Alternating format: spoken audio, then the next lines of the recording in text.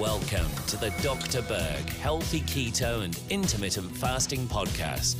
Now, your host, the man taking your health to a whole new level, Dr. Eric Berg. I have done a video on black cumin in the past, but I want to do a video just on cumin, which is different. I guess it's called common cumin, but the cumin seed is different than the black cumin seed. All right, so here are the benefits. Number one, it's very, very high in B vitamins. B vitamins are the cofactors for so many different biological things in our body, from generating energy to helping us produce DNA, and the list goes on and on and on. It also is high in vitamin E, which is good for hormones, your skin, healing in general, preventing scar tissue from occurring. It's high in iron, which helps fortify our blood to help us carry oxygen.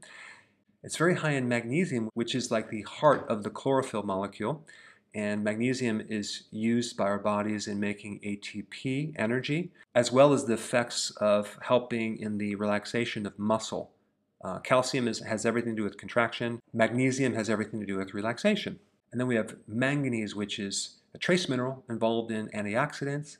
It also helps prevent someone getting flat feet, and it does a lot more. All right, cumin is a very powerful antioxidant. It also has anti-inflammatory properties, but the derivation of the word cumin means that which aids digestion. So I'm talking about bloating, I'm talking about gas, I'm talking about feeling nauseous, or whether you have IBS, or you're getting vomiting, or you have spasms in your gut, or even diarrhea. Also, one point about the antioxidant, that's probably why they use cumin in sausage as a spice, because it can act as a preservative.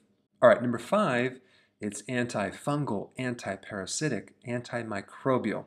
So it can help keep the pathogens very low in your body. It also has properties that help with your blood sugars. It's anti-diabetic. Number 7, it has properties that can help you lower your blood pressure. And lastly, cumin is the #1 spice in the world.